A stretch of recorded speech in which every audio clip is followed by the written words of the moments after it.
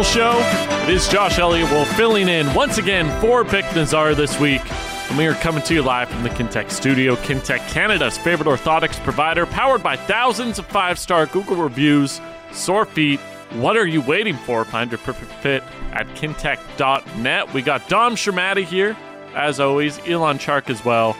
And you can text in. It is the People Show. 650-650 Dunbar Lumber text line. Dunbar Lumber with 3 stores to serve you in Ladner on Bridge Street, Dunbar Lumber Express at Manor Center, or Arbutus in Vancouver, online at dunbarlumber.com. On the show today, we thought it was going to be a slow show yesterday when we were talking about it. Do you not remember this? I didn't say slow at all. I don't know where you're getting slow from. I thought it was any going to show be a I'm slow on show. with you is electric. Well, fair enough. We just debate. I thought it was going to be a show without a huge amount of topics in terms of like breaking news topics. You were wrong. I was wrong. Canucks extend Patrick Allvin for 3 years. General manager, we'll talk about that with Brendan Batchelor, voice of the Vancouver Canucks here on Sportsnet 650. Also, on the football front, the Seahawks getting their new head coach, Mike McDonald, former defensive coordinator for the Ravens. He has a farm. He has it, well. E-I. Oh. Don't do that ever again. Don't do that ever again. But Mike McDonald, newest head coach of the Seattle Seahawks. We'll talk about that with Curtis Crabtree. Yes. Reporter for Fox 13 in Seattle. I might also throw a Kraken question by him, if that's okay, Dom. Do you mind? Yeah, you're more than welcome. Thank you. I appreciate it. Before we get Kraken. Before we get Kraken? Yeah. Is there something to have to do? We should tease the fact that something happened last night. Oh, yes. Okay, so yesterday on the show, we were talking about, with Victor Gaucher, who, former varsity goalkeeper. SFU. At SFU. Soccer. Yeah. And basically my whole thing was, hey, I don't play soccer, but I know that I'm athletic enough that I can go out and I can score 4 out of 10 at least penalty kicks. We'll touch on that in the second segment. And how it we went. put it to the test last night. We did. If you want the answer right now, you can go to my Twitter or my TikTok, and there's a video. But we'll talk about it in the second segment after we talk to Curtis Crabtree. Also, I need another movie today. I watched a movie last night. I'll talk about that as well. But I need another one today. 650 Dunbar Lumber text line. Get those texts in. First, though, I want to get into all the Canucks talk and specifically this Patrick Allvin extension. And the one thing I was thinking today, scrolling Twitter, scrolling the internet, was, has this fan base ever been maybe not ever, but when was the last time this fan base was as united behind a front office as it seems like Canucks fans are right now? And I don't think it happened at any point during Jim Benning's tenure. Maybe I'm just looking back on it and only remembering the bad parts.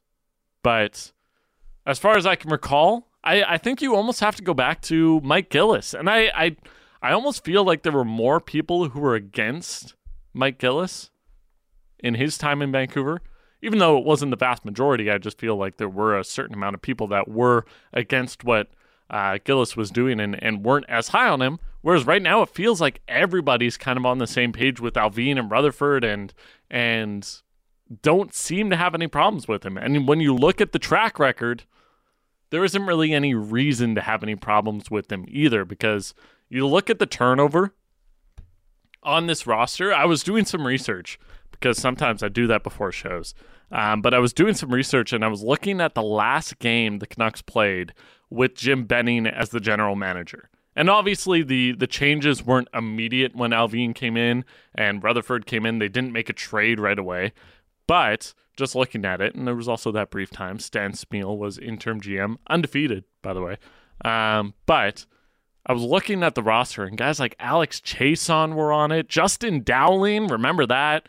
OEL, Tyler Mott, Tanner Pearson, guys like that. And you just look at the turnover in 2 years, just over 2 years since Allvin and Rutherford have taken over, and it's pretty incredible. And especially to be doing that during the flat cap and with all the complications that come with that, that's been really impressive in my eyes. And I'm interested, as we all are, to see what happens at this trade deadline, because this feels kind of like there's been a few make or break moments along the way. I mean, you think about the JT Miller extension, the Horvat trade, and this next test. It kind of feels like this deadline is a big test as well. But let's go to our next guest, to the Dispatch Plumbing, Heating, and Air Conditioning Hotline. It is Brendan Batchelor, voice of the Vancouver Canucks here on Sportsnet 650 and a TikTok star.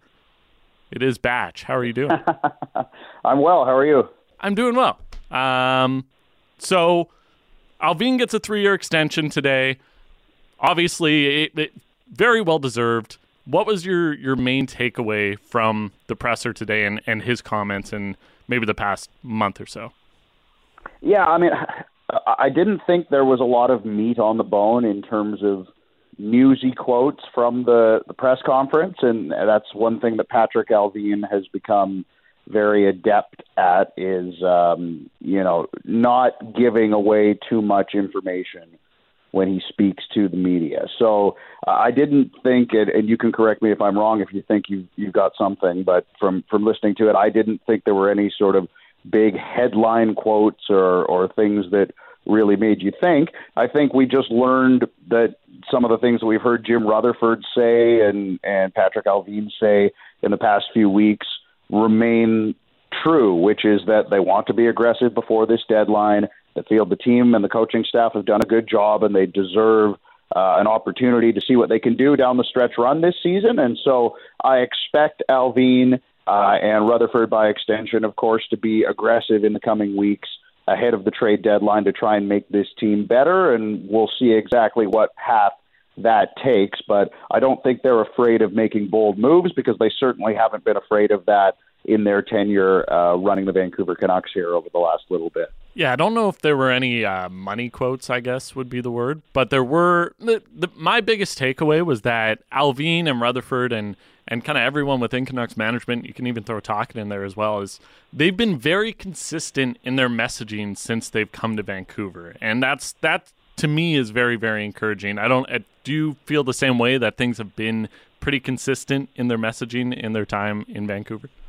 Yeah, I think so. I think their messaging has been very consistent, and I think the key part of their messaging being consistent is the organizational alignment that they have behind closed doors too. And, in past years with past regimes, and I'm not specifically targeting the Benning regime because, there have been multiple dysfunctional management groups that have run this organization dating back, really to their infancy in the NHL, but that alignment is not always there. And, I think alignment in messaging is an indication of alignment behind closed doors.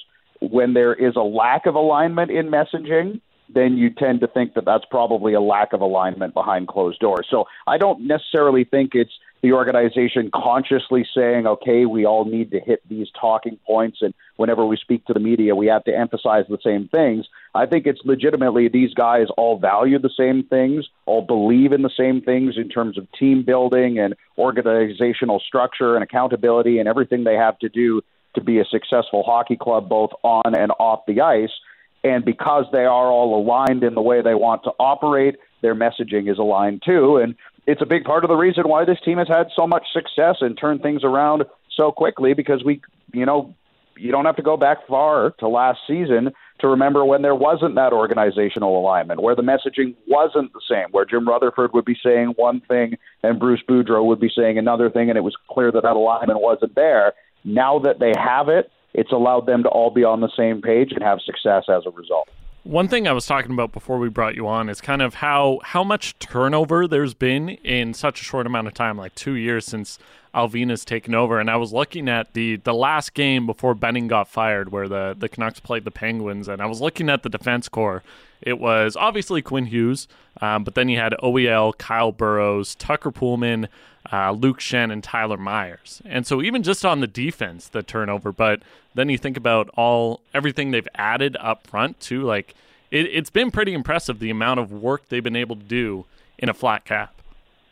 Absolutely it is. And you can go even more recently than, when Benning was fired to look at a defensive core that looks very different than the one they have right now. They essentially, in the last year, have moved 4 new defensemen into their top 6 and have shipped 4 guys out, right? They brought Hronek in, just a little under a year ago, I guess.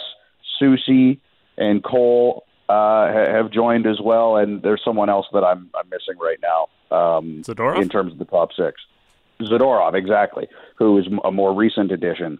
So there you go. That's 4 of your top 6. Like, the only guys left are Quinn Hughes and Tyler Myers. So that is a makeover of the blue line that I didn't necessarily think they would be able to do as successfully as they have in such a short span of time. But again, I think it speaks to that alignment where they target the kind of player they want. And, we've heard Tocchet and Allvin both reference the fact that Rick Tocchet is a quote-unquote puzzle guy. So he will know the kind of player he wants in a certain role, in a certain spot in the lineup. And it's clear that communication is strong because Allvin has gone out and got guys that fit those holes in the, metaphorical puzzle. And the puzzle has come together very well this year, whether you're talking about the defense, whether you're talking about, some of the depth forward signings that have really worked out, like Pius Suter and Teddy Bluger, or, even going and getting Filip Hronek. That's been an absolute home run move in terms of finding you another legitimate top 2 defenseman based on the way that Hronek has played this year. So, I think it speaks to what we were talking about a moment ago as well, that they've done good work, but the reason it's been so effective on the ice is because, they're not just going and getting players they like and then saying to their head coach, okay, you figure out how they work together. It's a partnership where the management and the head coach are in constant communication about what they need and how they see the team developing and being built. And as a result, they've had some tremendous success here early on. And because of what they've done and that body of work, for me anyway, it leads you to have confidence in saying they're going to target the right kind of player that is going to complement the way they want to play very well ahead of this trade deadline, whether it ends up being a centerman so you can have the Lotto line together, whether it ends up being a winger that can play with Pettersson potentially, or whether you even do some greater mixing in the top 6 forward group. We've heard Rutherford say they want a top 6 forward, and you have to imagine that the kind of player they target will be one that fits into the way that Rick Tocchet wants to play. And the other part of it is leading up to the deadline, like, you look at every move the Canucks have made, and save for maybe a couple in Allvin's tenure, there aren't any you look at and you're like, that was a miss, or like they've hit on so many guys, and that kind of gives you the confidence going into the deadline too, that no matter who they're targeting, even if it's a guy who theoretically should be expensive, it doesn't feel like they're going to overpay or misidentify on a player that they're potentially bringing in the next month or so. Yeah, I tend to agree. Like, to me, the only trades, and we could talk about signings because I know some people are more critical of like the JT Miller extension than others, or the Ilya Mikheyev signing than others. But if we're talking about the trade market in the context of looking forward to the trade deadline, to me, the only trades that I've had any issues with are the ones where they kind of had to take an L to move off some bad money that they inherited from the previous regime, like the Jason Dickinson move, for example, which, the old saying, you have to break a few eggs to make an omelet, kind of comes to mind, where you have to find ways to create salary cap flexibility and give yourself a bit of breathing room in order to make the kind of moves you want to make. And that's what this management group has been able to do in terms of building this team. And, when you analyze the deadline, it's interesting to think about it in that context as well, because if they are going to have to make a move to move some money out, whether it ends up being someone like Kuzmenko, or I know Zadorov's been in the rumor mill over the last couple of days, a trade where you're trying to move off money in isolation might not look like a good trade, might look like it's a loss for the organization. But I think when you analyze trades like that, you have to look at them more in the sense of the bigger picture. And, maybe you're taking a loss on that trade, but it sets you up to make a trade that is actually much better for your organization going forward. And so that's really, when you look at the track record of the moves that Allvin and Rutherford have made since coming to Vancouver, and let's be honest, there's been a lot of them. They've been the most active team in the league. They're all a part of a greater plan, and that's what I would expect going into this deadline as well. So, just hypothetically speaking, let's say they flip out someone like Kuzmenko and it looks like they don't get fair value, or, maybe they have to retain salary, or they have to, throw in a sweetener to get rid of that contract. In isolation, that doesn't look like a great trade. But then if it gives them the flexibility to go out and get a difference maker that helps put this team over the top and, give it a real chance to go on a deep playoff run, then, you kind of have to look at that as all part of the same picture for my money. But, based on their track record in terms of the way they've managed the trade market, you tend to think that they'll do a good job in terms of targeting the kind of players they need to help them win at this deadline, and trying to do it in a manner that means they're not completely selling the farm if they can avoid it. And I think one of the main concerns, and I don't even know if it was a legitimate concern that I would be worried about, but one thing that was getting thrown around is like, hey, before the Rutherford extension, before the Allvin extension, these guys were in the last year of their deal, and there was maybe a worry that they might prioritize doing whatever they can this year because they don't know if next year is promised. Do you think that by getting these extensions that changes anything they're going to do, or is it still the same approach? And again, we talked about the consistency in their message. Is it just they're going to stay true to their word and be thinking about the short term, but also have an eye towards the long term as well? Yeah, I think the only thing I would say about the extensions is that it sort of validates the work they've done to this point, which means they can be confident in going out and making the kind of moves they think they need to make, because they now have a mandate from ownership that we like what you've done, we're keeping you around, now go out and keep doing your thing and try to do what you can to make this team better. I don't think it would have changed their philosophy in terms of, I don't think Allvin would have been in a situation where he feels like he's GMing for his job, so he has to make a big splash and he sells off a ton of prospects to bring in a top player. Like, I don't think that's the way he goes about his business. And, to be honest, most NHL executives don't go about their business that way. So I don't think that is a real legitimate concern with this management group.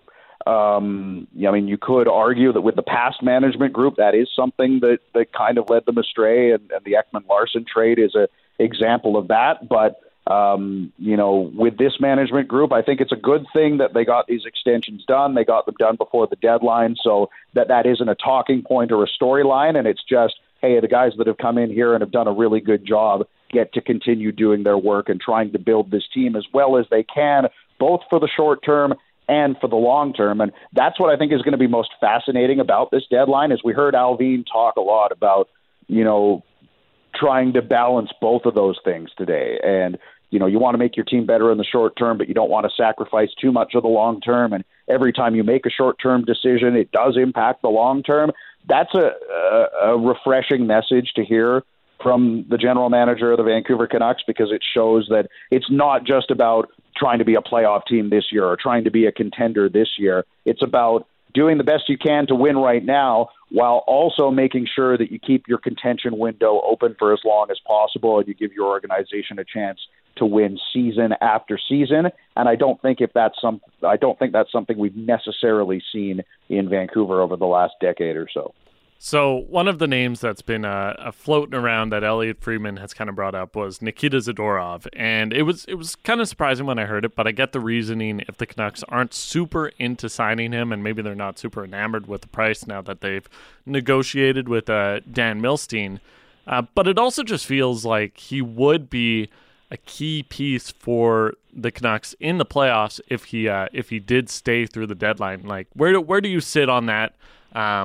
Letting an asset walk for free, or and keeping them for a playoff run, or do you think they should capitalize on assets if they are able to move them? I mean, when you are talking about going all in, or maybe not all in, but pushing more chips into the center of the table to try and be a contender, to me it's less concerning looking at, are you going to let the guy walk for free or not, because it's about trying to win now. And let's be perfectly honest, it's not like they paid a huge premium for Nikita Zadorov. It's not like they gave up a first-round pick or anything like that. So if it was a situation like that where you've given up premium assets to bring a guy in and then you might be letting him walk, then I think that's a different conversation. But, the price for Zadorov was a couple of mid-round picks. He's the kind of player that can help you in the playoffs, but long-term, the dollar amount may not make sense. And, part of the rumblings about Zadorov could be the fit on that back end, right? We've seen him demoted essentially down to the third pairing. When they were fully healthy on the back end, they've got 4 left shot guys. So it meant that someone had to move to the right side, and Ian Cole did that. And Rick Tocchet has talked specifically about how he thought that Cole's game dipped when he had to play on his offside. And, one of the positives, I guess, if you want to call it that, of Soucy going down was that they were able to get back to 3 left shot defensemen and 3 right shot defensemen. So if there is anything to those Zadorov rumors, I think it has more to do with fit than anything in particular in terms of liking or not liking the player. And, part of it could be that maybe they don't see a long-term fit for him if indeed there is any truth to the rumors that they might be exploring moving him. But that said, kind of like I was talking about earlier, I don't think we could look at any potential Zadorov trade in isolation and say, oh, they're just moving off this guy that they brought in a few months ago. Like, to me, the reason you're moving off that guy is because you think there's a better fit for you on the blue line out there that you can bring in if you get off his cap space, and maybe it's a right shot guy rather than a left shot guy, so you have that balance in terms of lefty-righties on your pairings. But, that said, Zadorov may continue to remain in Vancouver. If he does so, I think he's the kind of player that, is a big, mean, tough, physical defenseman that, could benefit them in the playoffs. But at the same time, Jim Rutherford, in his history, and I know Randeep has talked about this a lot, has had a track record of bringing guys in almost as stopgaps in situations where he needs them, and then not being afraid to move on from them quickly. And Zadorov was acquired at a time when Carson Soucy was out of the lineup, and Carson Soucy's out of the lineup right now, so Zadorov's a fit. But we saw how maybe the fit isn't as natural if they've got a fully healthy blue line. And one example of Rutherford doing this in his tenure is actually Tanner Pearson, who he acquired from the LA Kings when he was running the Pittsburgh Penguins, and then shipped Pearson to the Vancouver Canucks later that same season, right before the deadline. So it wouldn't be unprecedented from Jim Rutherford to do something like this with a player like Zadorov. I'm just not necessarily sure whether that is going to happen this time around. Hey, Batch, really appreciate you taking the time, and enjoy the rest of the bye week and All-Star break. Sounds good. Thank you. There is Brendan Batchelor, voice of the Vancouver Canucks here on Sportsnet 650. You can follow him on Twitter at Batch Hockey. We got to hit a break, but before we go, I did want to pass along my top 5. So earlier in the week, I did top 5, top 6 forward targets. I don't have time to get into all of the details of my top 5 defenseman targets, but I'm going to put it out there anyway. Starting from 5, Andrew Peeke. Be interested in him. Number 4, Jacob Chikrin. Number 3, Chris Tanev. Number 2, Brett Pesce. Number 1, David Jiricek. Maybe I'll get into that a bit later and provide some more information. But also, the iconic Coors Light Chill train is heading to Las Vegas for the big game, and it just made a stop in Vancouver, leaving behind a trail of epic prizes. On February 1st and 2nd from 8 a.m. to 7 p.m., look for its frozen tracks at Robson Square for a chance to win instant prizes that deliver big game day chill, or the ultimate grand prize, a trip to next year's big game event. Learn more at CoorsLight.ca/the Chill Train. On the other side, Curtis Crabtree going to talk to us about the Seahawks and more. That's coming up next on The People Show. It is Josh Elliott Wolf on Sportsnet 650.